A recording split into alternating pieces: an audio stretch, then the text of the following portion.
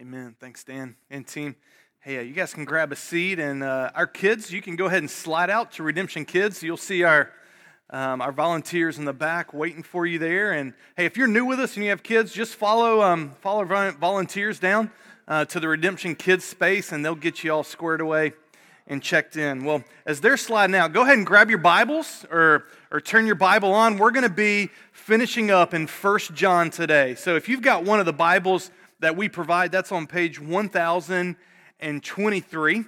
1023. We're going to be in 1 John chapter 5. And today we're going to be looking, the title of the sermon is New Year, New Knowledge. And so as we head into the new year, I don't know about you guys, but I always find this a very healthy time of year just to do some reflecting, and in a lot of ways, internal reflecting. So as many of you guys know, Lee and I, we traveled over the past few weeks, and we're able to go back to see my parents and family, and her parents and family, and really grateful for the time that we got to spend. One of the things I like to do on my Christmas break, and usually as we travel, is I peruse like the best of 2017 blogs. Some of the blogs I follow. Best of 2017. What are some of the top books that hit the list? And one that jumped out to me with some of the guys that I follow was a book called Reset by David Murray. And so I ordered it, picked it up, and this is a book that I worked through. You can see, I don't know if you can read the subtitle there.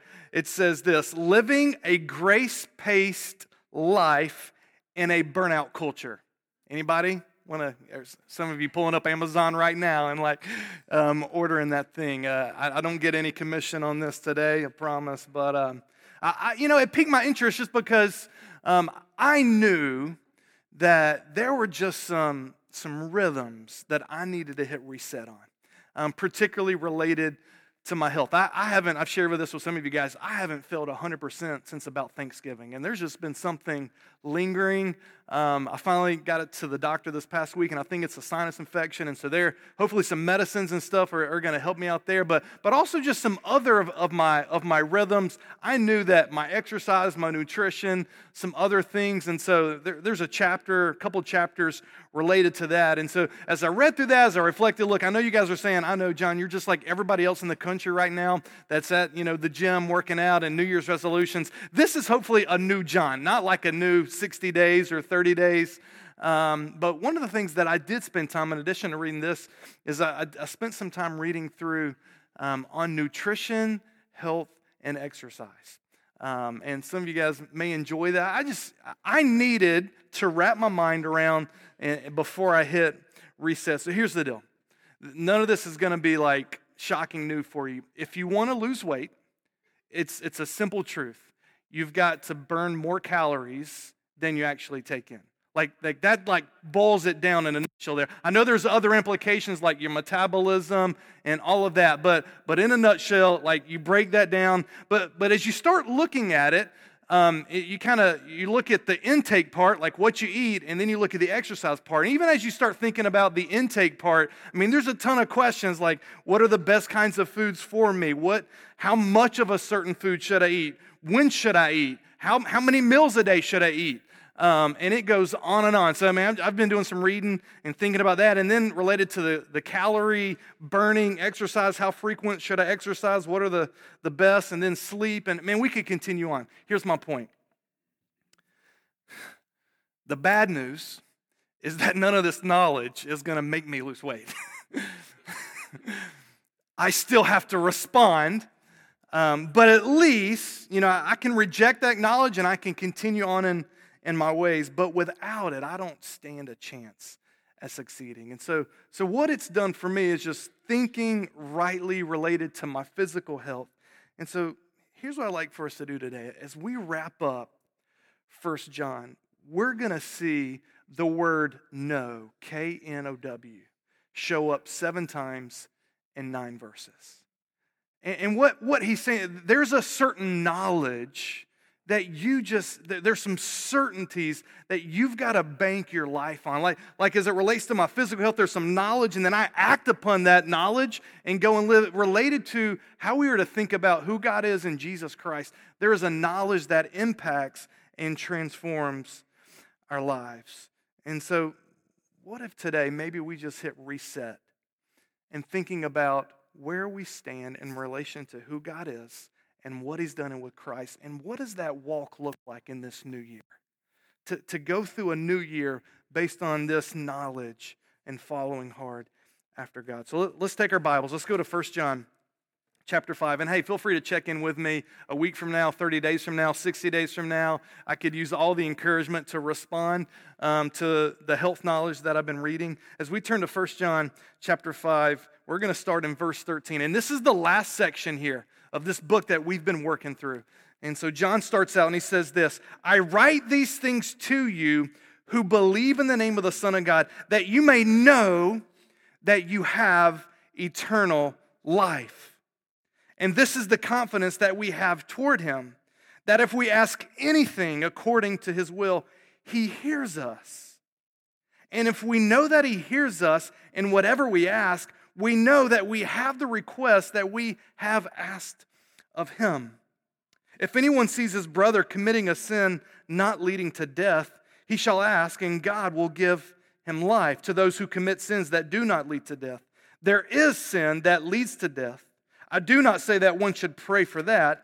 All wrongdoing is sin, but there is a sin that does not lead to death. And then he continues, we know that everyone who has been born of God does not keep on sinning, but he who was born of God protects him, and the evil one does not touch him.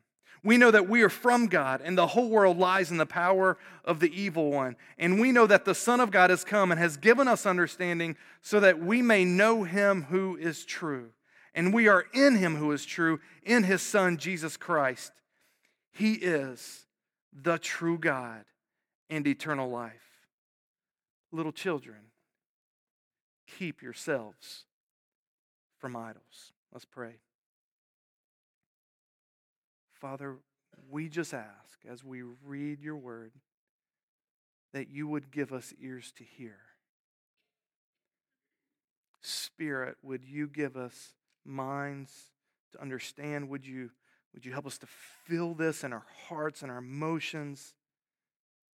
God, would you have your way in our lives today? God, would you bring continual renewal and transformation that we might be more like your Son, Jesus Christ? We pray in His name. Amen.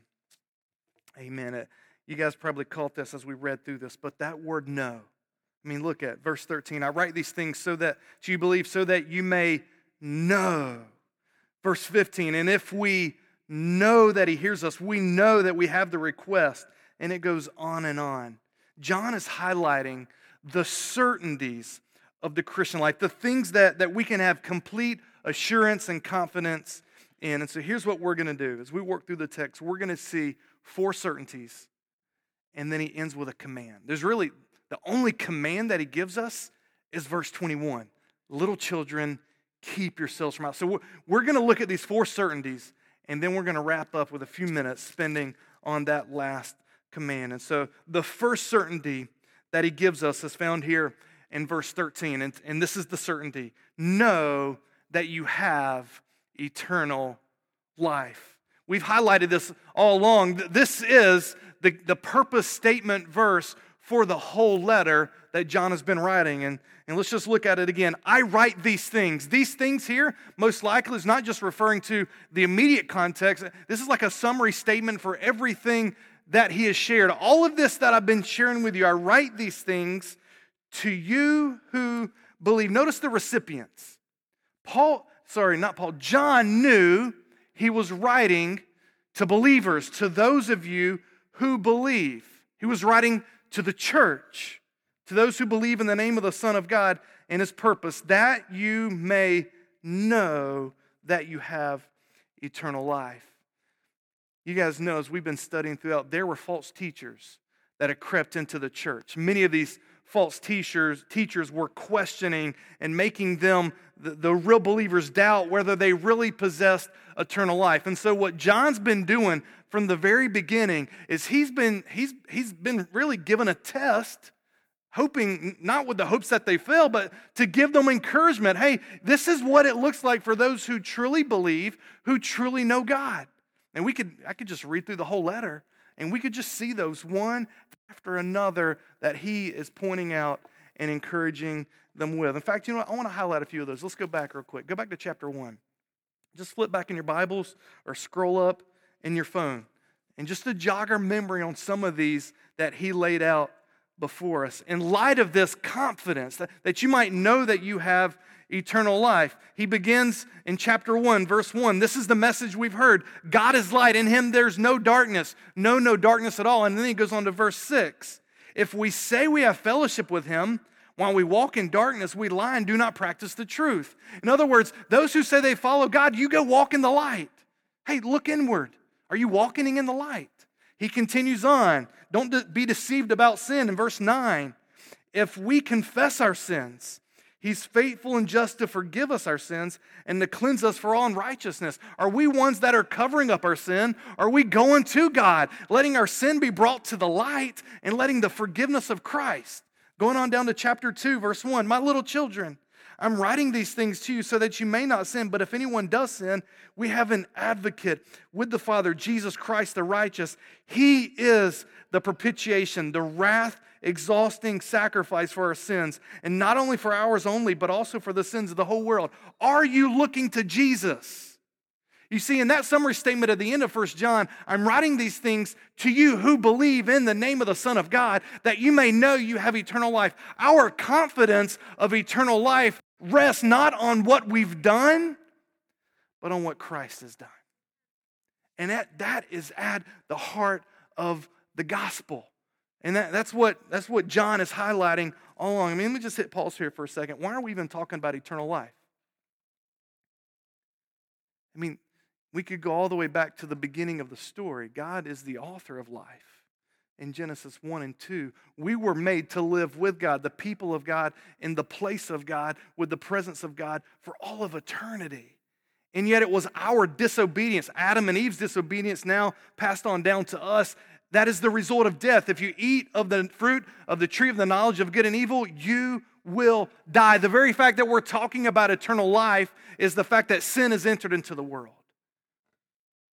And yet God, all along, has been bringing about his plan to bring about eternal life. And that is what is found in Jesus Christ. So when we wrap up here in 1 John, he's wanting them to know with confidence, if your faith and trust is in the name of the Son of God, that is the only means by which you can have confidence of eternal life. But here's the deal. If it is, then the songs that we just sang, did you guys hear some of the words we just sang about? When fears assail, when dangers come, whom shall I fear? No guilt in life, no fear in death. I don't have to fear death because of the name of the Son of God has given me life. Look, let's go back here real quick. 1 John 5:13, I write these things to you who believe in the name of the Son of God, that you may know that you have. That word have, I know it's hard in the English to look into that, but that's not a future tense verb. It's not, you will one day have eternal life. It is a present, active, indicative. He's saying, you have. Those who believe, you have stepped into life. You are living because of your knowledge of Christ, and death is just a passing. You continue on in life. The eternal life isn't something like we're waiting to happen for. In John chapter 17, verse 3, he says, and this is eternal life, knowing who? It's knowing Jesus. That is eternal life. It's this relationship that we have with him.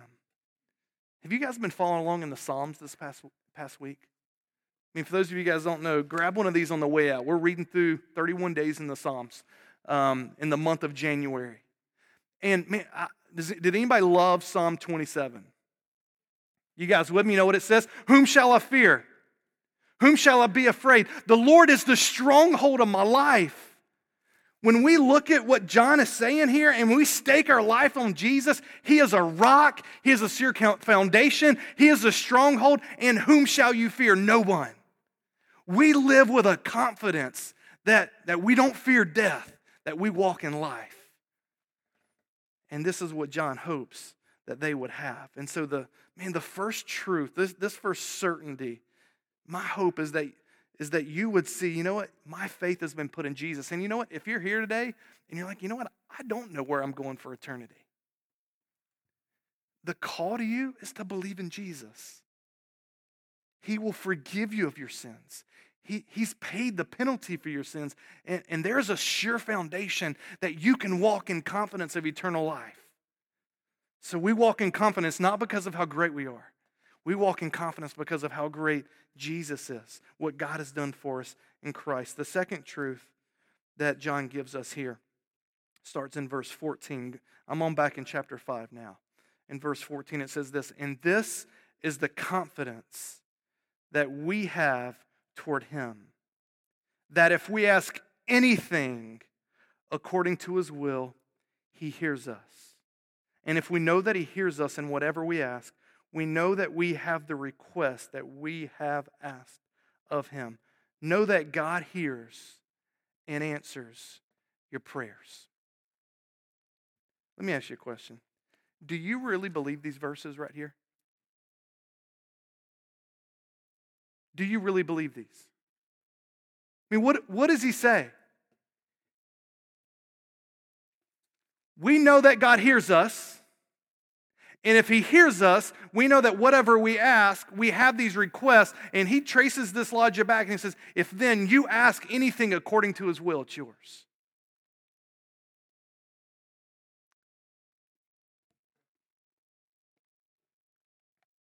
And this isn't just an isolated occurrence. Let me go back and give you a few of the words of Jesus himself. In John chapter 14, verses 13 and 14. I think I got it on the screen there for you. Check this out. "Whatever you ask in my name, this I will do, that the Father may be glorified in the Son. If you ask me anything in my name, I will do it." Another one of the books that I reflected on over the past few weeks has been A Praying Life by Paul Miller. Anybody read? Anybody reflected on that? Some of you guys, a few of you. He says this, reflecting on Jesus' statements. He says, all of Jesus' teaching on prayer in the Gospels can be summarized with one word: ask. He says, all of his teaching, ask. He continues, his greatest concern is that our failure or reluctance to ask keeps us distant from God. But that is not the only reason he tells us to ask anything. God wants to give us good gifts. He then continues, deep down, we just don't believe God is as generous as he keeps saying he is. Guys, new year, new knowledge. I'm going to read these over again. And this is the confidence. John expected not that they would read these words and walk away and say, man, I don't know if I pray if God. This is the confidence. He wanted them to leave and confident that they had eternal life, they were trusting in Jesus, and then they're going and living a life of prayer. If we ask anything according to his will, he hears us. If we know that he hears us in whatever we ask, we know that we have the request that we have asked of him. What's the key to our confidence? It's in that phrase. If we ask anything according to his will. Let me give you a few other parallel verses. One, again, a couple from the words of Jesus. In John 15, verse 7.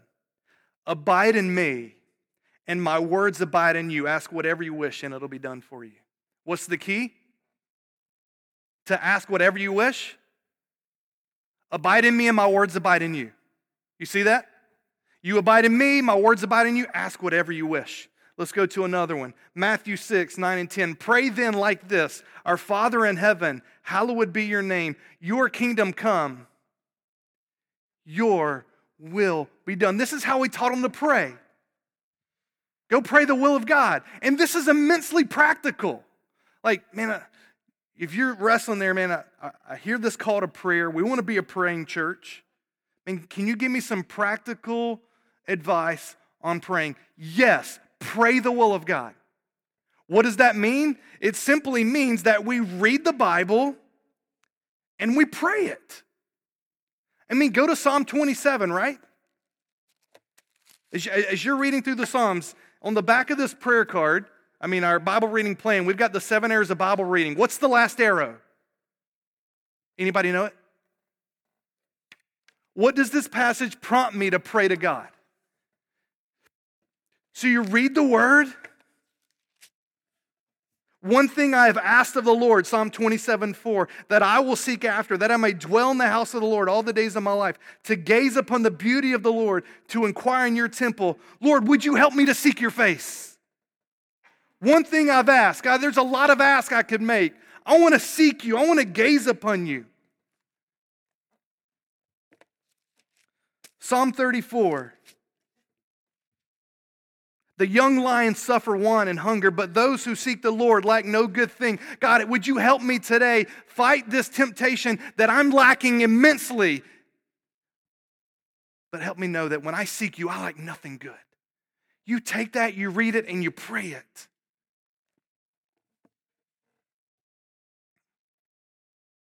Let me give you another one from 1 John chapter 3. We've already read it. As we've been studying through 1 John, beloved, if our heart does not condemn us, we have confidence before God, and whatever we ask, we receive from Him because we keep His commandments and do what pleases Him. Here's the deal. All of our prayers should be in alignment with the will of God. In other words, our goal is to tie as many requests as possible to God's Word. And so if you were to read through A Praying Life, in the back of it, he's got a really practical section where he talks about prayer cards and writing them out. And he says this, write your wife's name, write your kid's name, write your friend, whatever, and then write a verse underneath it. And that verse is going to be a verse that's going to guide you for this season and how you pray for them. And the challenge is you tie your praying to the will of God.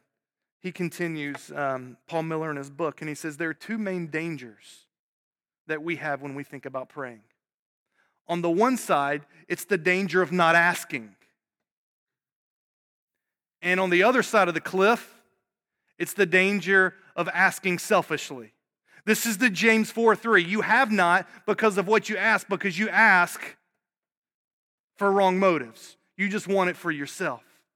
And so what's the solution to this? He says, here's the solution. For the not asking, we ask boldly. And for the asking selfishly, we surrender completely. For those of you that have spent some time with me, you've heard me repeat this often. Ask boldly, surrender completely. And we see this perfectly displayed in the prayer that Jesus prayed right before he headed to the cross. In Mark chapter 14, verse 36. Listen to this. He says this. And he said, Abba, Father, all things are possible for you. You are sovereign. You are good. You are powerful. All things are possible. Remove this cup from me. Ask boldly. Yet, not what I will, but what you will. Surrender completely. These are not contradictory and can go hand in hand. That we would walk and we would ask boldly. What do you need to ask God for this year? What is it in your life?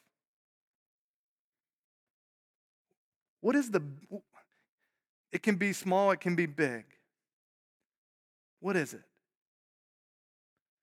May the year of 2018 not go down as a year that says, I was available. God saying, I'm available, that you rarely asked. I would tell you this, you can't out-ask God. You can't.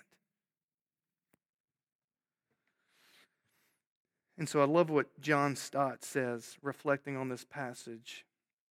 He says, prayer's not a convenient device for imposing our will upon God or for bending His will to ours, but the prescribed way of subordinating our will to His. It is by prayer that we seek God's will, embrace it, and align ourselves with it.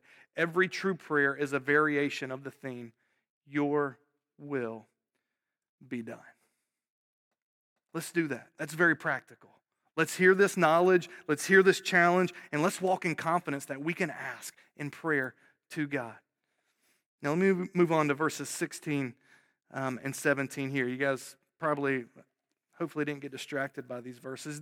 By the way, these are a couple verses here that are very difficult in translation. You know you're in trouble, not in trouble, I'm joking here with you, but when my mentor, my PhD mentor, and you're reading his commentary and says there's no scholarly consensus on what these verses mean. So I just share that with you because I'm going to share humbly what I really sense that John is teaching on here, but also know that these are a couple passages, a couple verses that are challenges. So John then moves on. He's talking about prayer.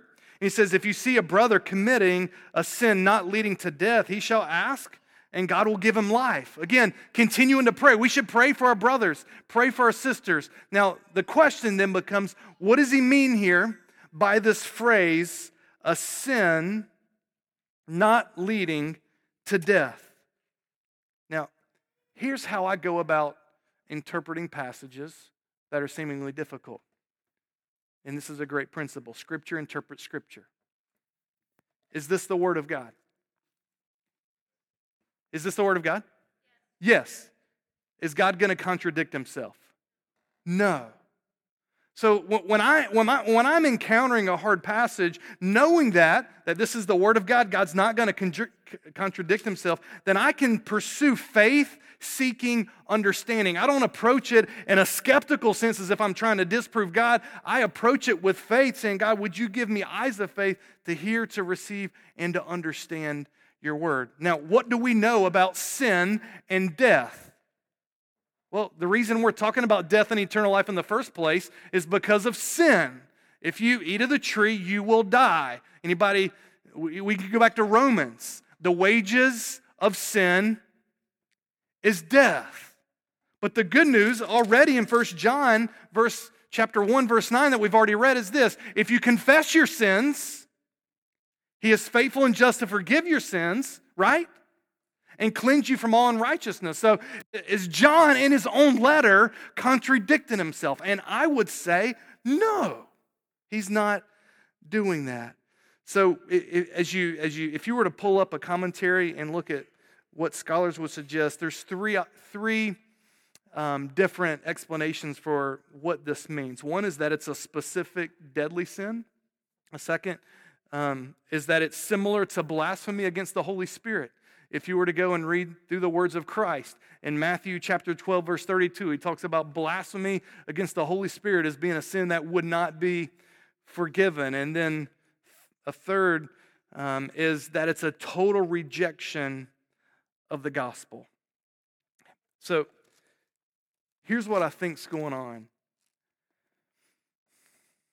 If anyone sees his brother committing a sin not leading to death, he shall ask, and God will give him life. To those who commit sins that do not lead to death. There is a sin that leads to death. I do not say that one should pray for that. All wrongdoing is sin. You see here what John has even come back, and as if you were to think I'm being soft, like all wrongdoing is sin. It's not like he's saying there's different categories, but there is sin that does not lead to death. As I reflect on this, I don't think that John is talking about a particular, like one heinous, really ugly act of sin. I mean, we could see all examples of Scripture of look at Paul, Saul, did some pretty, he's killing believers in the early church. And we could talk about some heinous acts.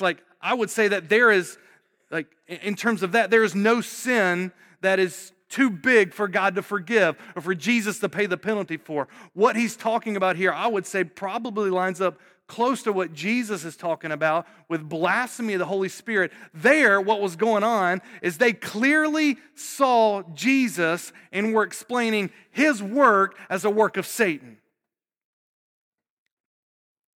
And so what would be a sin that would lead to death? John may be kind of giving a summary statement of a lot of the things that he's talked about in his letter here. The ESV Study Bible actually summarizes it this way. I've got this for you up on the screen. It says, the sin that leads to death is probably sin that is unrepented of and of the kind or nature that John has warned about through the letter. Resolute rejection of the true doctrine about Christ, chronic disobedience to God's commandments, persistent lack of love for fellow believers, all indications of a lack of saving faith, which will not be forgiven. So I can't spend all afternoon here, but I think what John's getting at is this persistent, hardening, rejecting of the clear presentations and truths of Christ.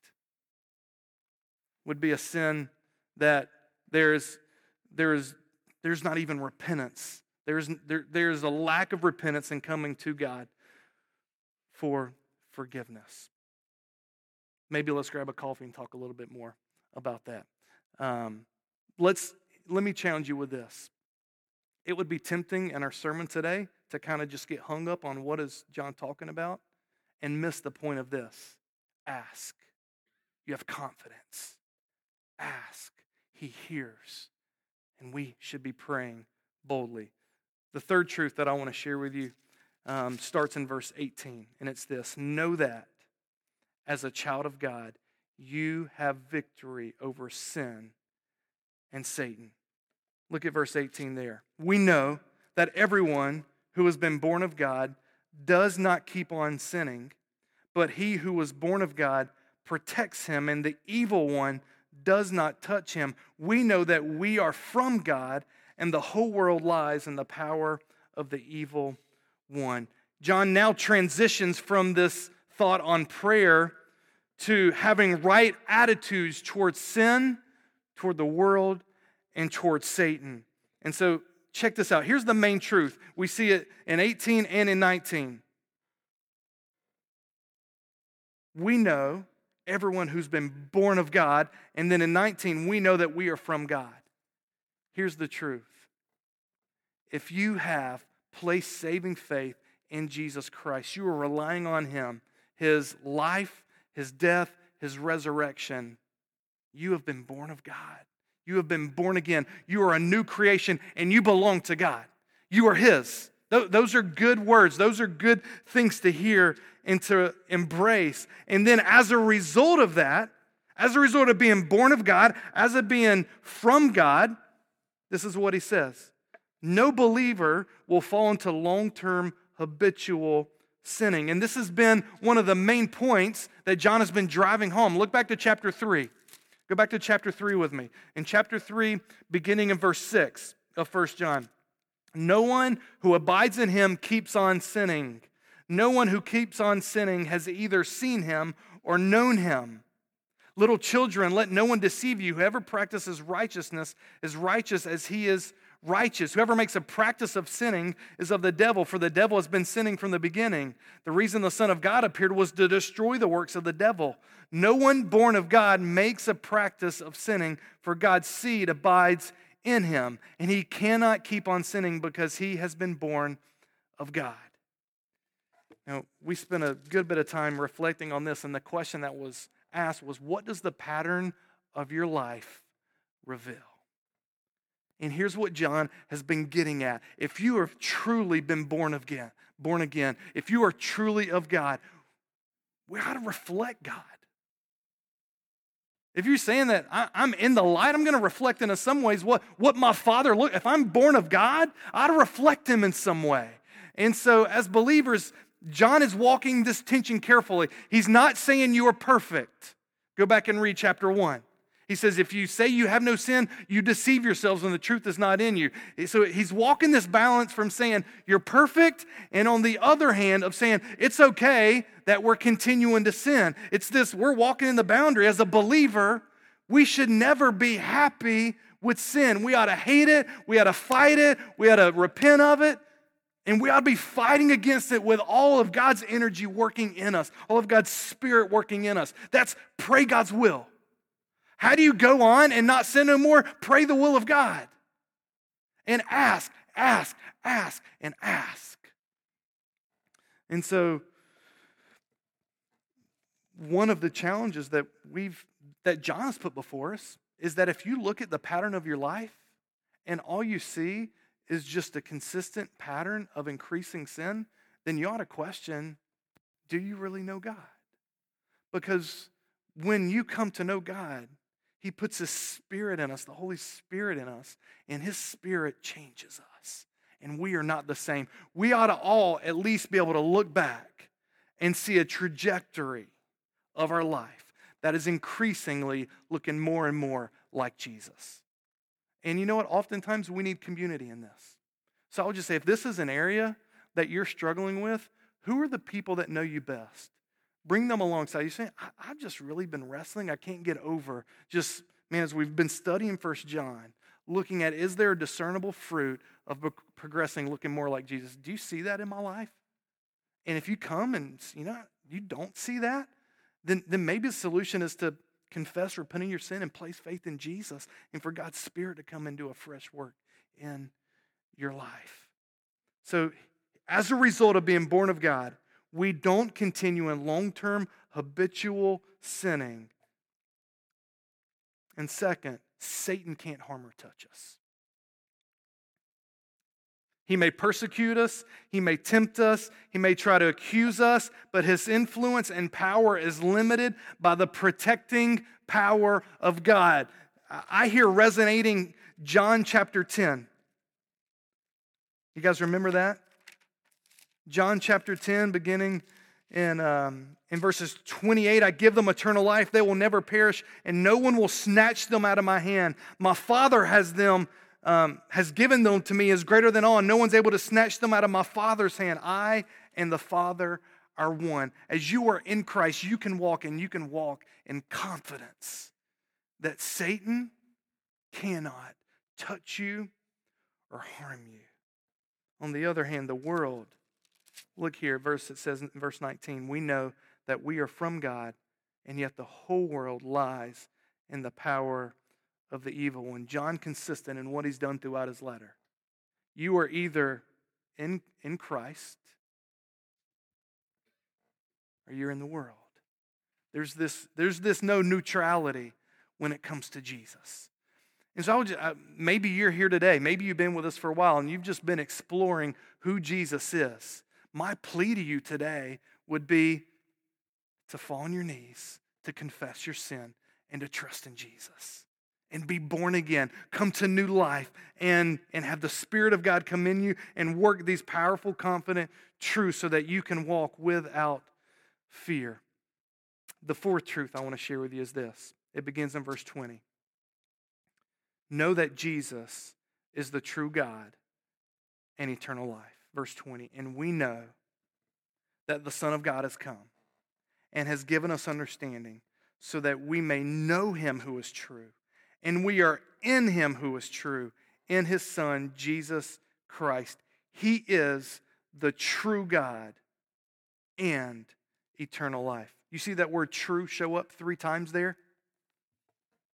So that we may know Him who is true. He is the true God. And we are in Him who is true. John's point, as he's wrapping up his book, you can imagine the false teachers that were saying things contrary to what Jesus has done. And he's saying, be confident in this.